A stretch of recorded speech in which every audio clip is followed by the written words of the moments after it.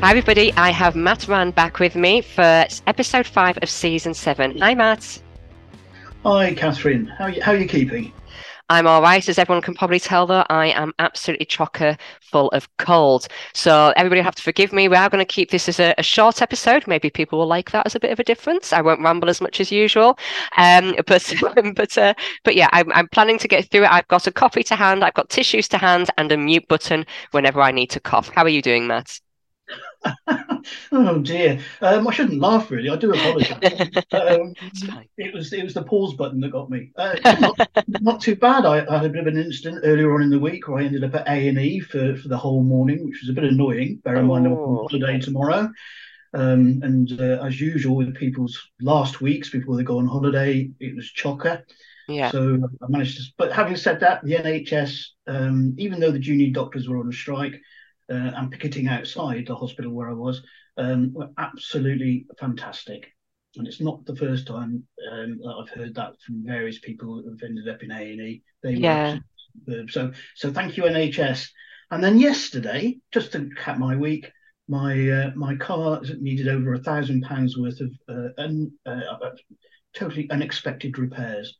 So I'm having one of those weeks, You're and having one of as those weeks, but all we do is everybody, we have our fingers crossed that the holiday gets going without any issues. well, it's going to rain, Catherine, all next week. Oh, well, that's the number three. So there we go. There's the We said three. before, didn't we? There's three things. So we've had the arm cut, we've had the expensive car, and now it's going to rain on holiday. So that means that everything else is going to be wonderful. What can I say? Fantastic. Absolutely. You Absolutely. did ask, didn't you, about my week? So there I you go. did. I did. Oh, bless you. Okay, then. So today we're going to be talking about ovarian cancer and what it can mean for your protection insurance applications. This is the Practical Protection Podcast.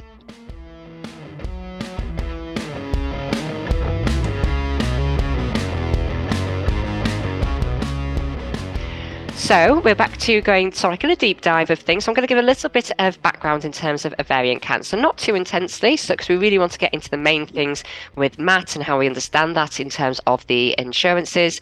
And then I have a little case study for us to go through at the end. So in terms of ovarian cancer, it mostly affects women over the age of 50, but it can be diagnosed at any age. And the greatest risk is actually between the ages of 75 and 79.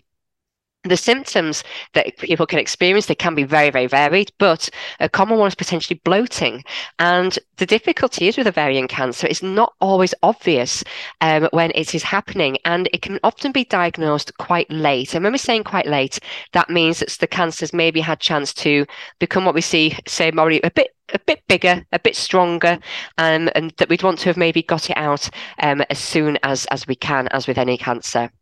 It can be linked as well, ovarian cancer, to certain things that can make us more likely for being diagnosed with this. So that would be what's known as the BRCA gene, endometriosis, diabetes, being overweight, and also breast and bowel cancer can potentially make it more likely for us to be diagnosed with it. So, Matt, I know I've just given some information, some statistics there, but can you give us a good sort of background about ovarian cancer, please? Because I think some people as well, and I know I think probably I was going to say I'm going to stereotype here, and that's probably very naughty of me, but I think probably men will probably think, well, it's cancer down there, and that's probably the gist of what a man would probably think about, I imagine, because obviously there's womb cancer, there's cervical cancer, and even sometimes those differentiations, especially with family medical history, can make a really big difference in terms of the options that somebody can get in terms of their insurances going forward. So can you explain it for us, please? Yeah, certainly. I can go through the types of ovarian cancer and also mention the fact that ovarian cancer can actually start off in the fallopian tubes Oh, as well. yes. So obviously that's not within the ovary itself, but the treatments and the follow-ups for ovarian cancer, which start in the fallopian tubes, is very, very similar. I'd just like to add something to the bloating symptom. I think one of the things that if anybody asks me, I suppose, amongst friends and family, about bloating and so on and so forth, I would say that with the ladies, particularly be aware of lower abdominal pain and particularly pain, but bloating as well, that doesn't necessarily or continues when you're not having your period. Oh, okay, yeah. I think that the two pains can be, sorry, the cause of the pain and the bloating can get a bit mixed up between those ladies who are having their Mm. periods and not. If it continues when you're not having your period, then maybe it's a time to maybe just make that call to the doctor. Yeah, Um, I suppose that that's quite difficult as well, because we were talking about the absolutely average age around the age of 50, 100% or potentially we've got menopause coming in, and that can play absolutely absolute havoc. havoc Yeah. on symptoms and regularity of periods and the Yep. discomfort and everything. So yeah, I think what you're saying, it's that probably that persistence. There's just no let up whatsoever. Yeah, yeah. So, I mean, I would just really throw that in as I would probably mention that myself to friends and family if indeed anybody did ask. I would have to say. Um, okay, as I've said, the ovarian cancer doesn't necessarily start in the ovaries themselves.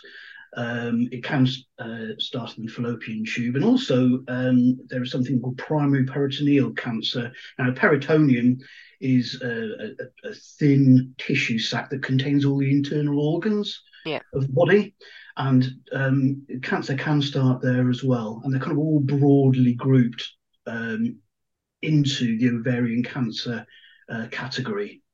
And the actual types, like all cancers, doctors, oncologists, cancer specialists, in other words, mm, will try and define them and break them down to really define the treatment the plan that is needed, and from that the prognosis as well. yeah, So in terms of ovarian types of cancer, um, they tend to be named after types of cells where they start from.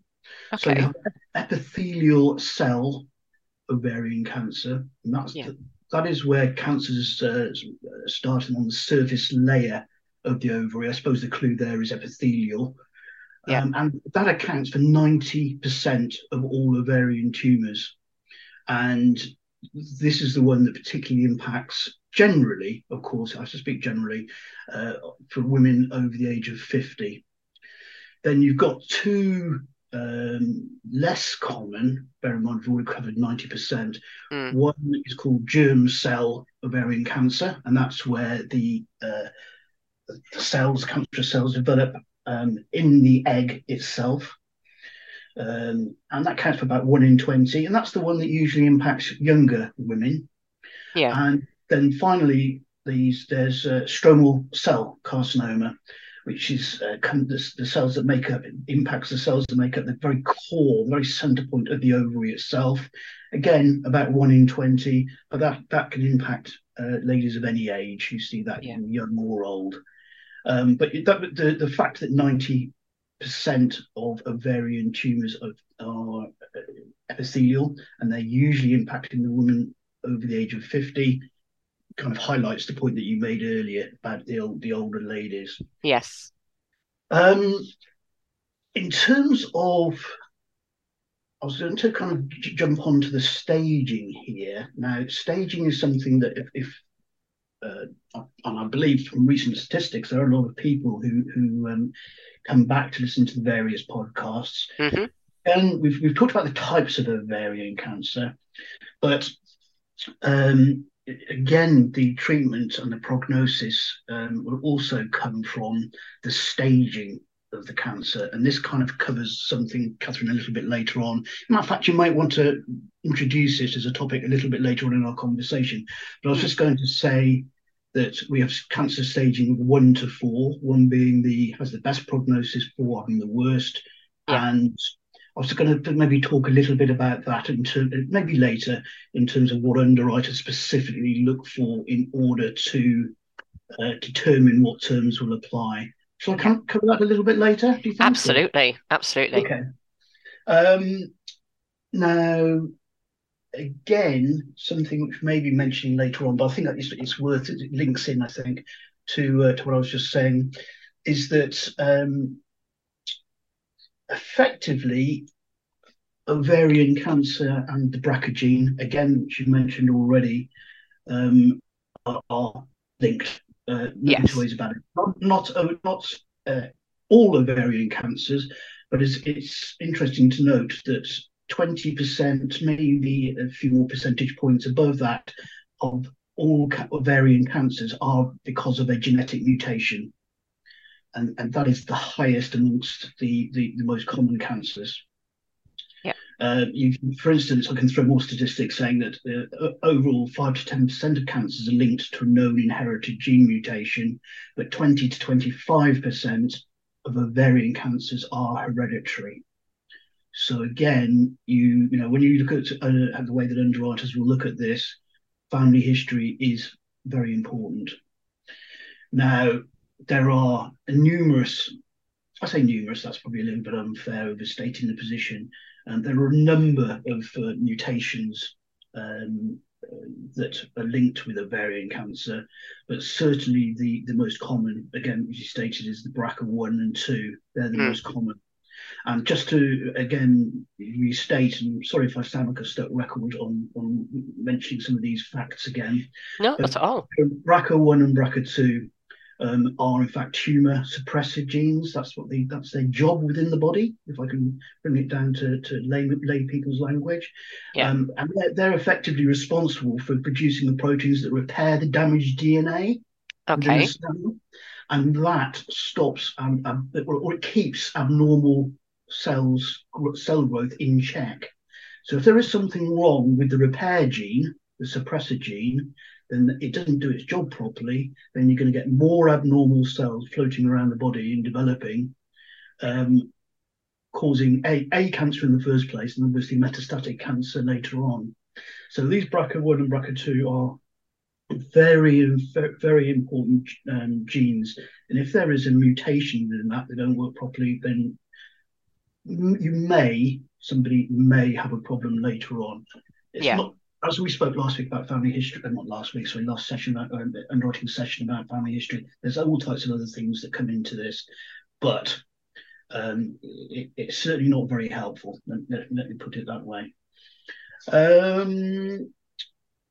I would also just say, again, maybe restating what we said recently, but BRCA is also linked with breast cancer. I think that's a pretty Yeah. well-known one, well documented in media.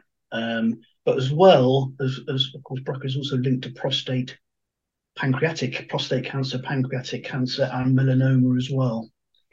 Yeah. So that's where we are in terms of types of ovarian cancer. Was there anything that kind of sprung from that you'd like to quiz me on, Catherine, or No, shall, I shall we move think on? no, Does I that think that's help? really good. I think it really helps because I think as well, as advisors, we can hear stuff like ovarian cancer, and obviously, generally, that's probably enough to first go on. But as you say, there are different types as well. And, they can potentially end up with different outcomes. They could have potentially had slightly different treatments to them. So, it's good to know and to hear the wording that can sometimes come along with the word ovarian cancer. Because if you're not familiar with medical terms and someone suddenly says, epithelial ovarian cancer, something like that, Yeah, you're kind sure. of thinking, what now? You can be really, really thrown by it and trying to figure out how to spell it, and it can feel a little bit flustered by it. So I think that's really, really useful. Thank you.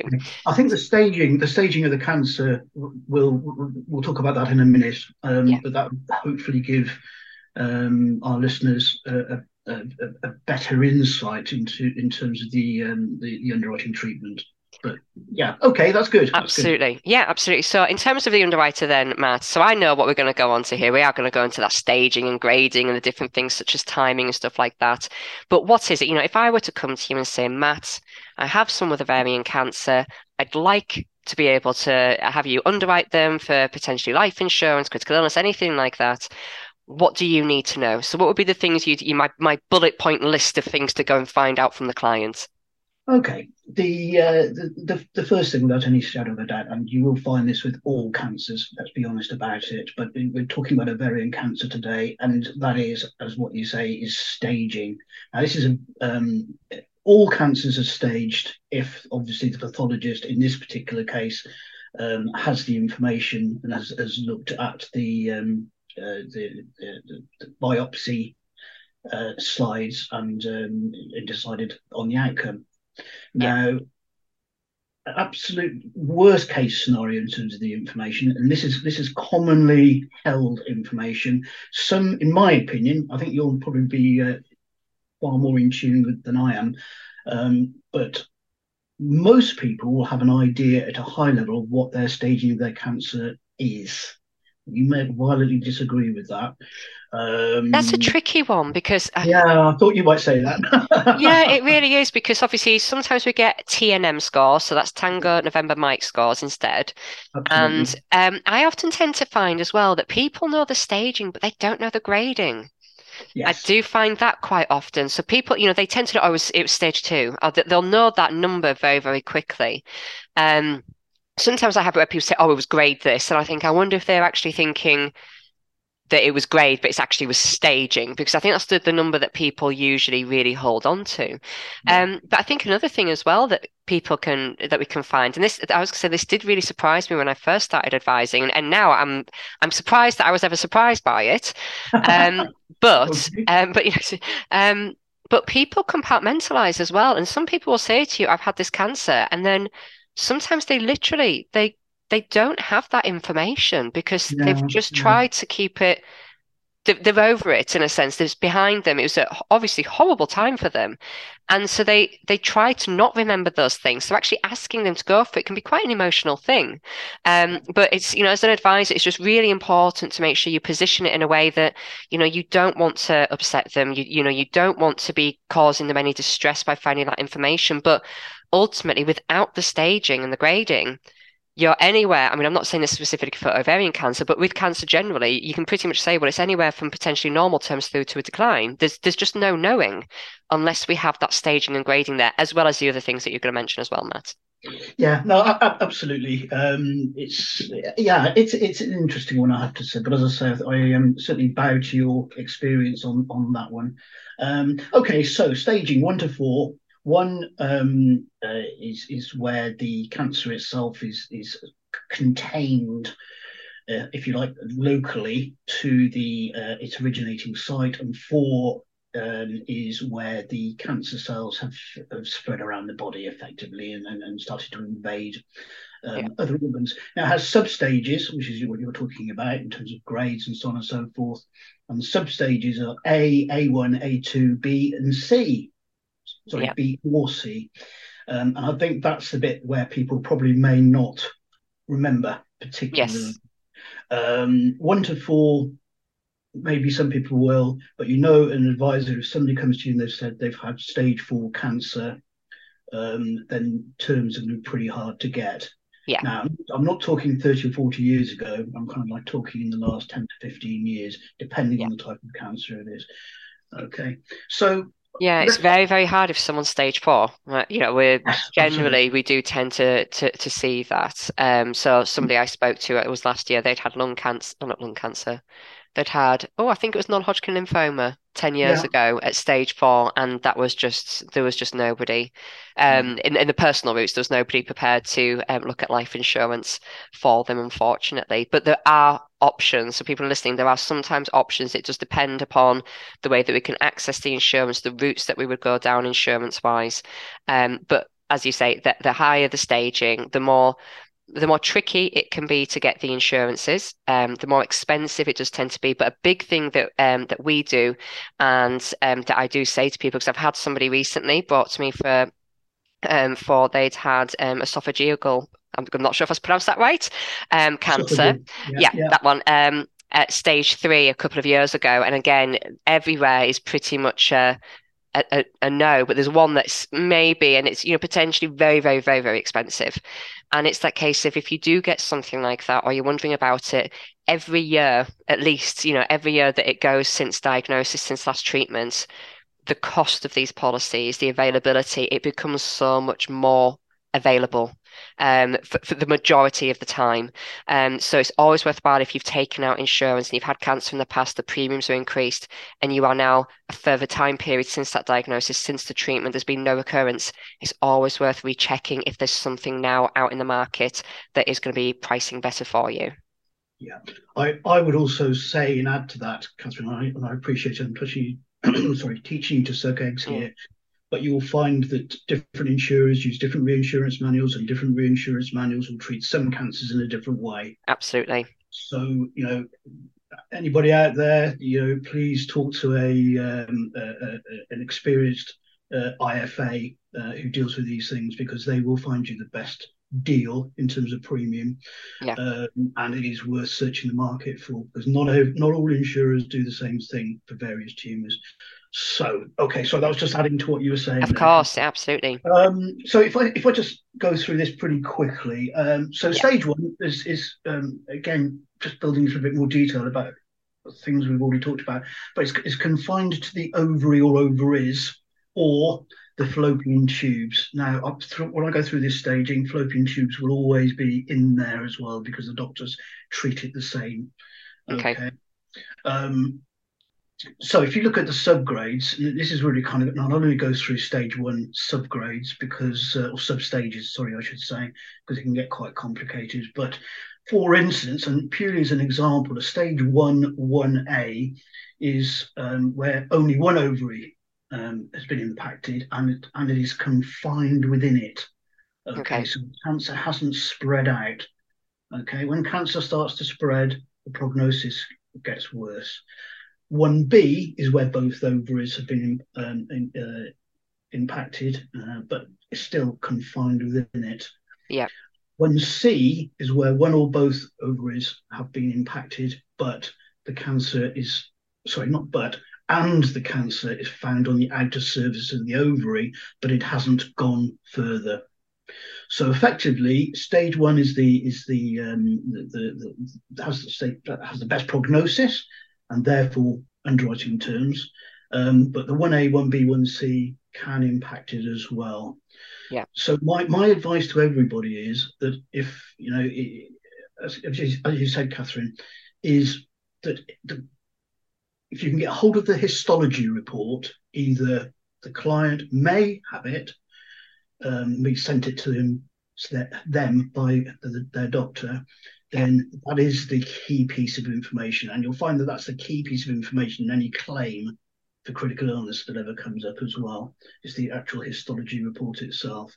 That Yes. allows the underwriter to be much more precise in the way that they look at the case, and be precise in their rating. Absolutely. And one thing I will say as well is that if you have any specialist letters at all that confirm the diagnosis, also confirm the discharge from any kind of services, that can immensely quicken up the ability to underwrite an application, because some insurers can at times potentially accept that as Yep. their medical evidence instead of us having to go for the GP reports and everything. And I'm so conscious, Matt, that we've given ourselves a half-hour deadline for this, and we're pushing it. So can We I are. take you to the next bit a little bit then? So Can I yeah. just maybe just I do appreciate, and by the way, it was me who put that in there. So stage what just going through and emphasising what we've already said. So stage one, it's got a 5-year survival rate of 93%. So that's pretty Right. good. That's That's pretty good. brilliant. Remember, we're talking 4 stages. Stage two, Yeah. a 5-year survival rate of 74. Yeah. Stage three, 41, and stage four, 31. Okay. Surgery is always required. I say always. Vast amounts of cases always required for either, whether it's stage one, two, three, or four. Yeah. Chemo is nearly always required for stage two, stage three, and stage four, and sometimes is required even for stage one. So Yeah. sometimes an underwriter will say, to try and get a feel for the case, what type of treatment did you have? Not Yes. particularly that useful for ovarian cancer. Okay, with Yeah. colon cancer, for instance, which I know all about, you tend to have chemo when it gets to stage 3 or 4. Yes. So you can kind of judge where the staging is if the client doesn't know.